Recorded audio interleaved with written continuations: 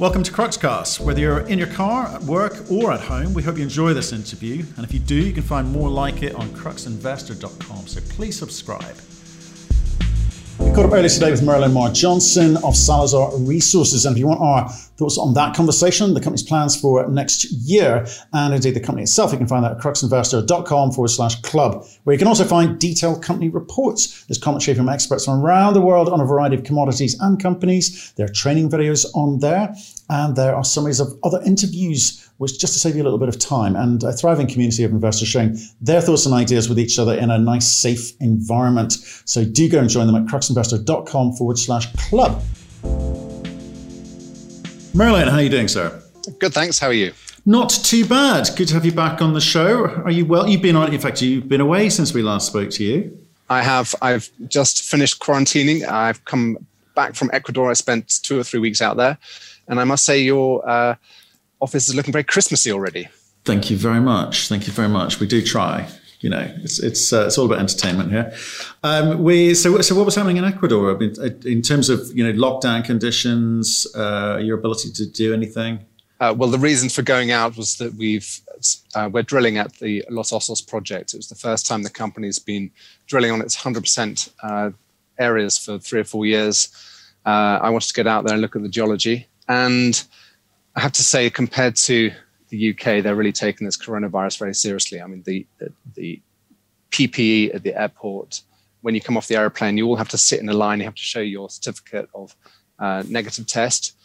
And then in the cities of Cuenca and Quito and Machala and Loja, everybody's wearing masks, social distancing, hand gel everywhere. I mean, the level of responsibility that the people that I met in Ecuador were taking was just really respect-worthy. Yeah, we kind of got that. We've got one of the club members has moved down there, and there's an American individual who has said that it's £100 on the spot fine if you're not wearing a mask, which is a lot of money for a lot of people down there. So they really are gunning for it. So that's good news. Okay. Well, look, I'm sure we're about to hear about it anyway. So, but why don't you give us a 1-minute overview, and then I'll sort of dive into the questions if I may. Sure. Salazar Resources is a TSXV company. Our market cap is 40 million Canadian, or about $30 million US. It's been listed for 13 years. We are we're aiming to be Ecuador's best explorers. We have already made one major discovery, which we have farmed out, and we are carried on that. It's going through feasibility at the moment, and it's called the El Domo deposit in the Curipamba project area. And the NPV on the PEA last year was $288 million. And so we are carried 25% all the way through to production. So our nominal value on that attributable to us is $70 million.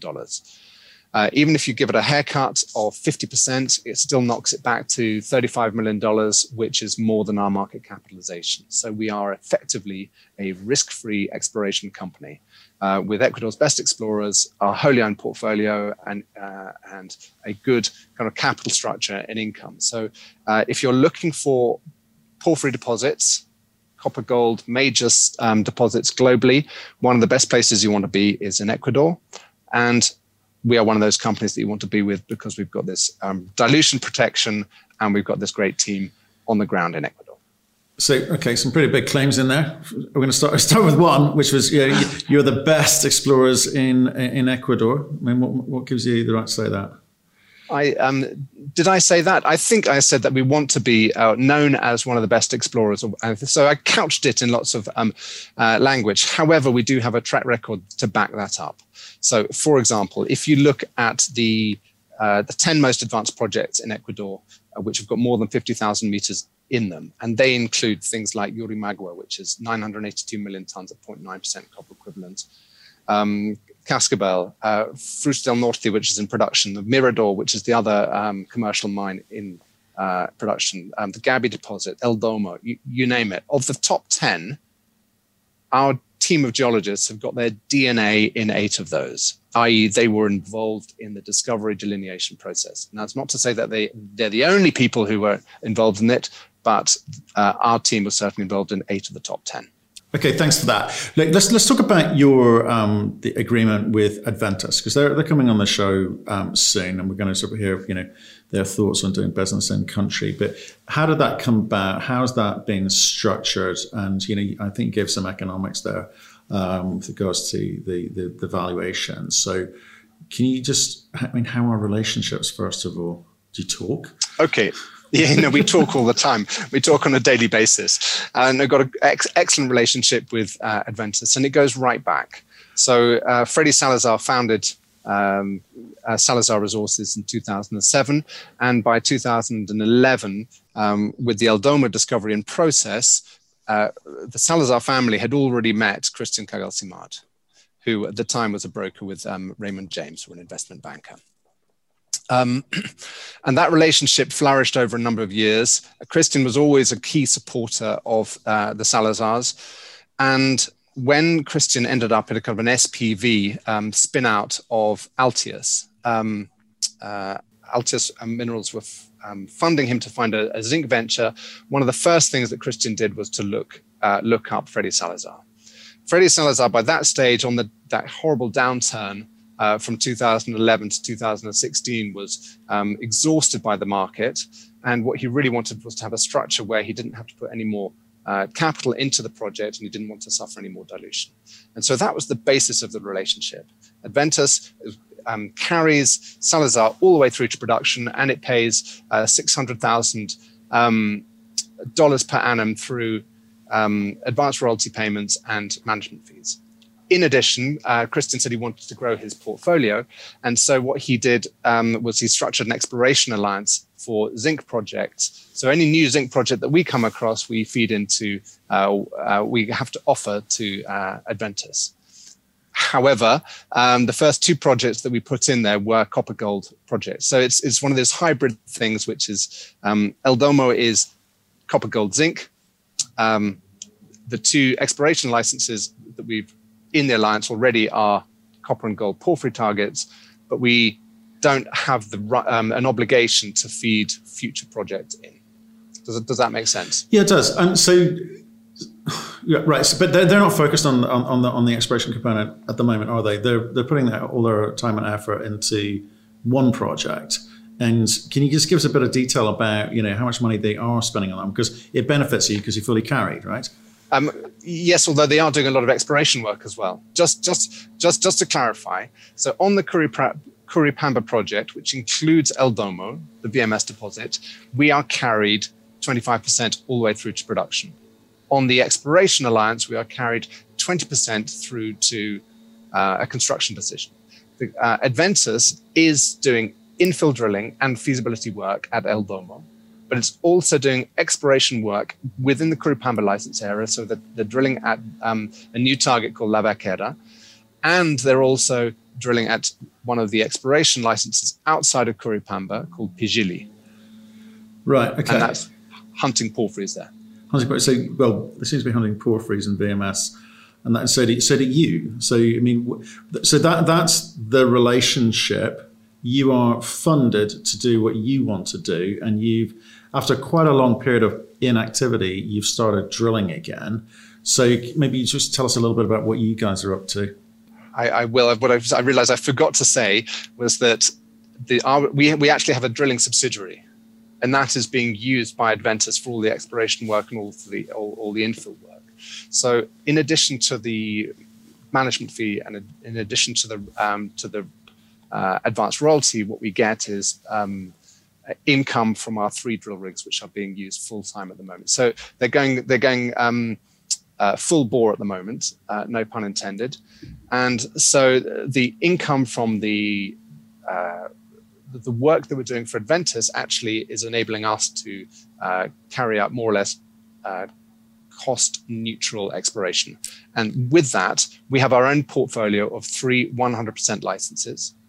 One we're drilling, we've just announced a copper gold porphyry discovery.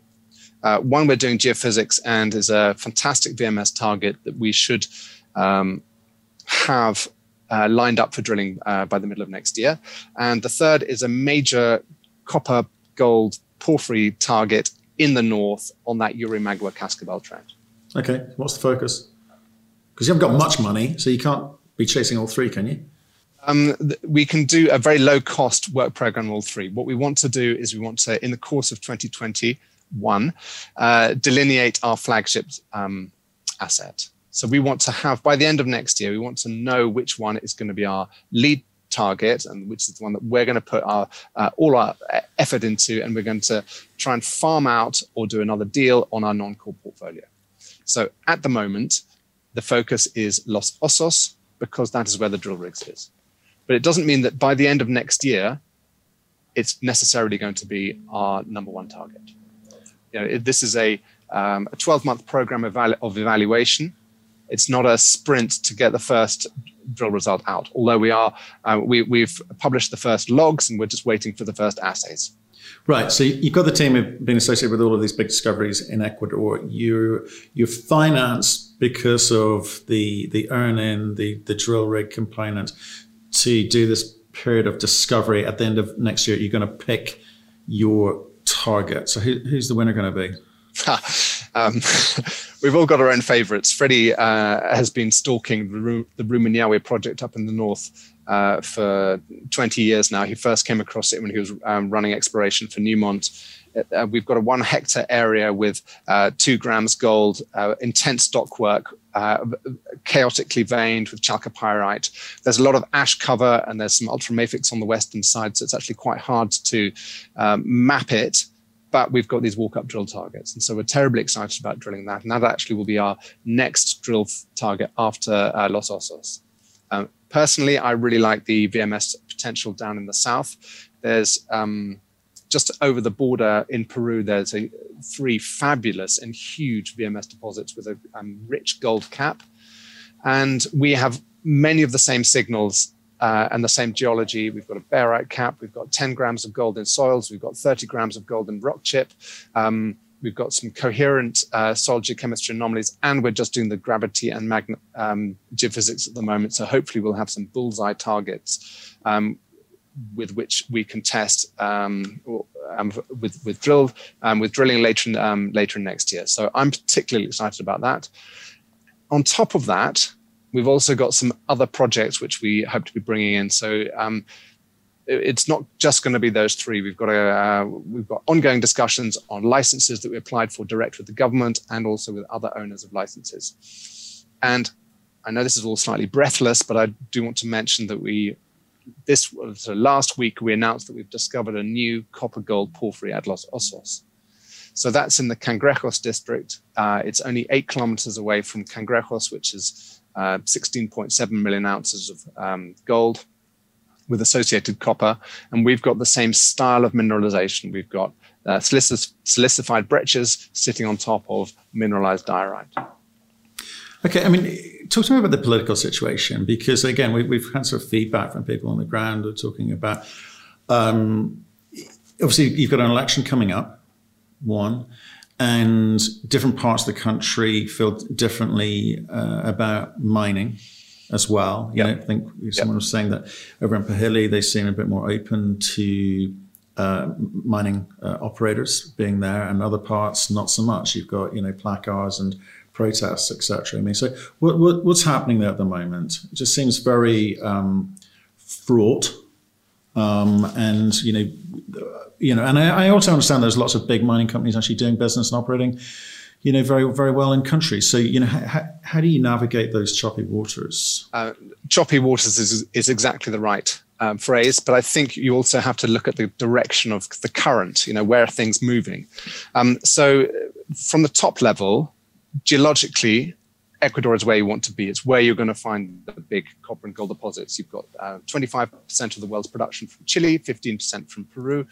And then you've got Ecuador, which has got this tiny copper production. But the fertility of the magmas is there and the geology runs over the border. The reason why there hasn't been production from Ecuador, or why there haven't been the big discoveries, has been political. And the economy moved to the US dollar 20 years ago. It's been the most stable currency in the history of Ecuador as an independent republic. And there's a great deal of support to stick with the dollar. The problem with sticking with the dollar is you can't print your own money. So you have to borrow it, or you have to get foreign direct investment, or you can you can earn hard currency through exports. And the government in 2007, when we're going back 13 years now, wanted to ban mining entirely, and in fact did ban mining entirely, but very quickly realized that it's the only industry that was going to provide the foreign direct investment, the job creation, and the hard currency earnings that was going to enable a social infrastructure spending. And so gradually, the country has moved from being anti-mining to being pro-mining. And that is currently reflected in all of the policy statements for the new candidates in the election, which is coming up. However, there is also a very vocal and very public anti-mining contingent to Ecuador. There are lots of communities that are anti-mining. There's a great deal of misunderstanding about mining, and there's a great deal of pollution from the existing illegal artisanal mining. So there's a massive education process that needs to go on in Ecuador. And what we find is that those communities where the mining companies engage and educate and communicate and are transparent and are taking a sustainable approach to mining in the area, that is where progress can happen. There is a key anti-mining candidate called Yaku Perez. He's an indigenous leader who's a lawyer by training, who changed his name to the Quechua word for water, which is Yaku. His original name was Carlos Perez. He's changed it to Water Perez. He is staunchly anti-mining, and he has now consolidated the vote as the indigenous leader. So he is actually running third in the polls, and he's got between 13 and 15% of the vote. And there's a lot of chatter that he is a major risk to the mining sector within Ecuador, and in fact to dollarization. The other candidates are also struggling to be able to communicate their pro-mining credentials, because it's not a very popular route to go ahead. So at the moment, they're just struggling. They're really campaigning for votes, and they all have a mining policy, but they're not talking about it. So the mood music you're hearing in Ecuador at the moment is actually quite anti-mining, and that will probably continue for the next couple of months. However, if one looks at the underlying data, and there are a number of extremely thorough polls that have been carried out in the country, the main preoccupation is the economic crisis as caused by coronavirus. That plus, so it's job security, it's income, the economy, and corruption are the major concerns among the populace. The environment comes a very, very distant third. So while there is some headline kind of anti-mining news, I think when it comes to election time, if one looks at the voting population of 12 million people, the polls have got two kind of center candidates well in advance. One is the Correa candidate. He's a guy called Andres Arauz, and it was the Correa administration which had a socialist bent, but which came round to mining and has been behind the most structural reforms in favor of mining. Sorry, that was a long answer. I hope I haven't distracted people too much.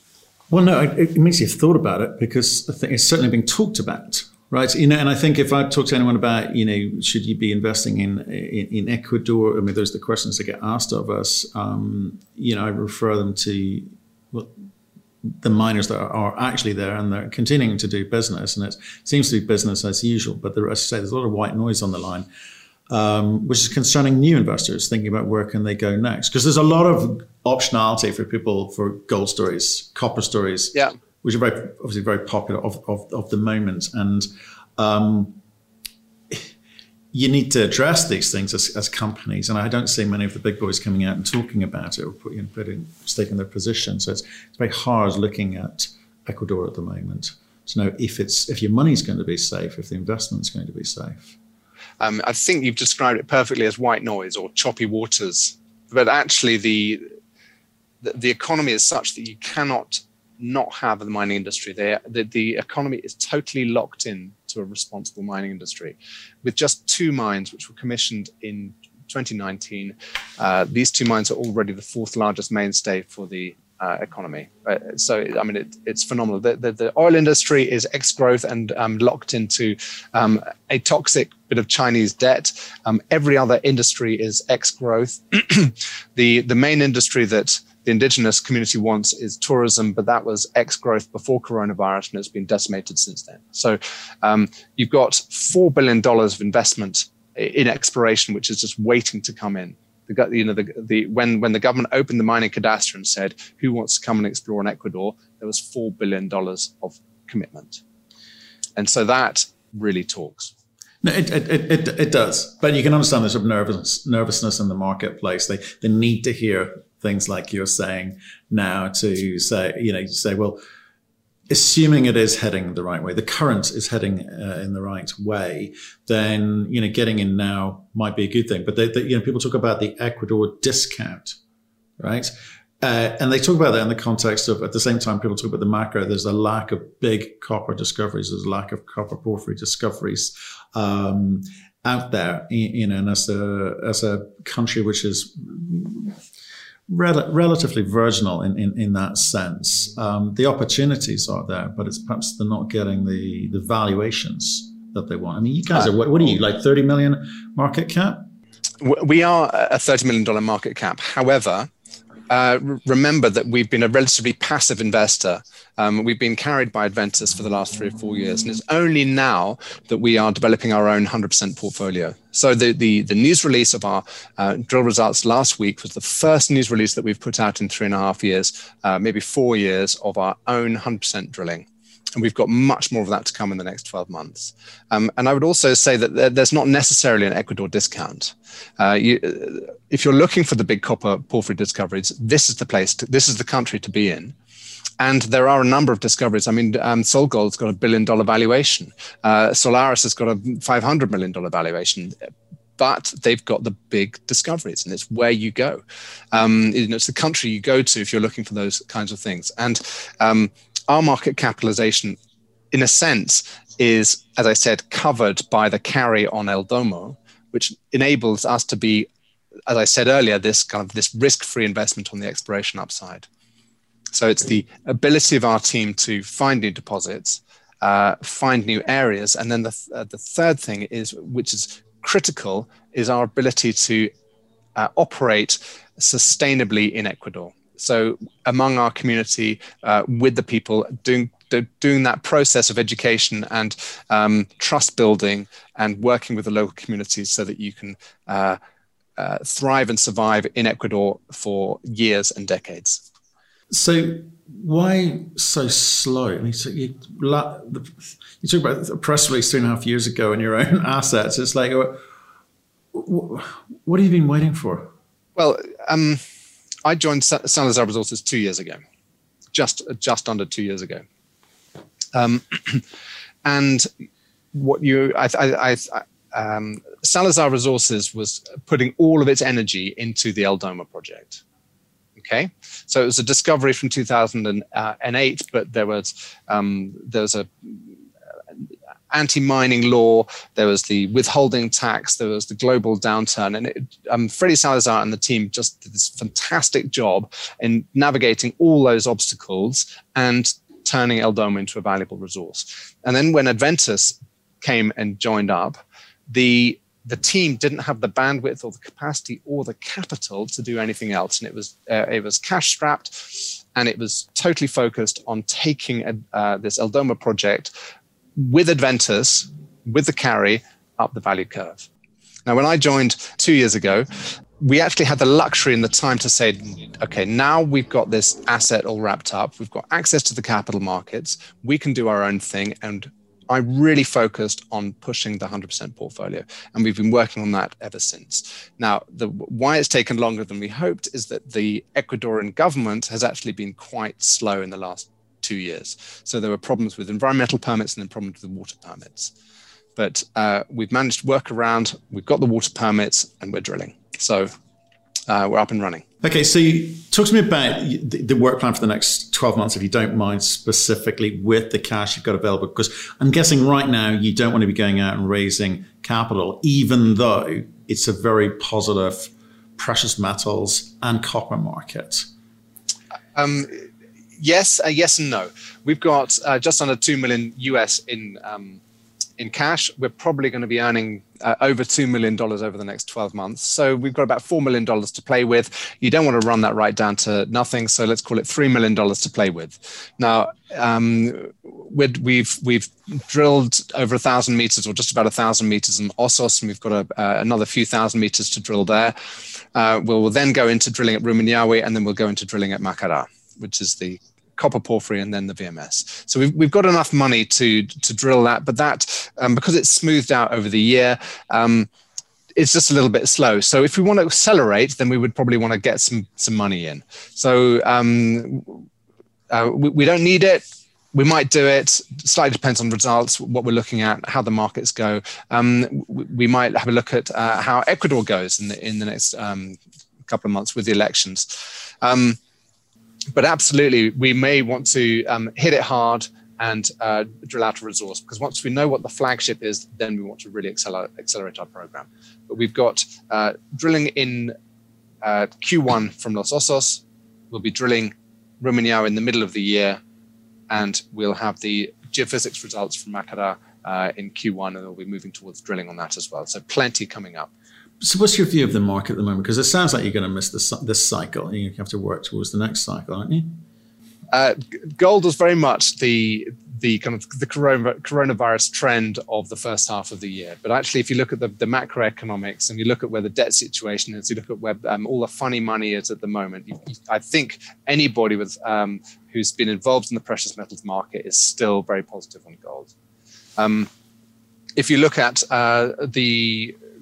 let's talk about a kind of an economic recovery, trying to get things back on track. You're looking at an electrified future. The supply demand for copper is looking very positive as well. So both of our key commodities, I think, have got exceedingly strong fundamentals, and in kind of the added twist is that on copper, there are so few big projects that have been out there, and so many companies. For example, BHP is moving away from its petroleum and its thermal coal, looking to replace that into green metals, is looking for nickel and looking for copper. You know, it's not just BHP that's doing that. Barrick's also looking for copper deposits. So the demand for copper deposits with scale and with gold has never been higher.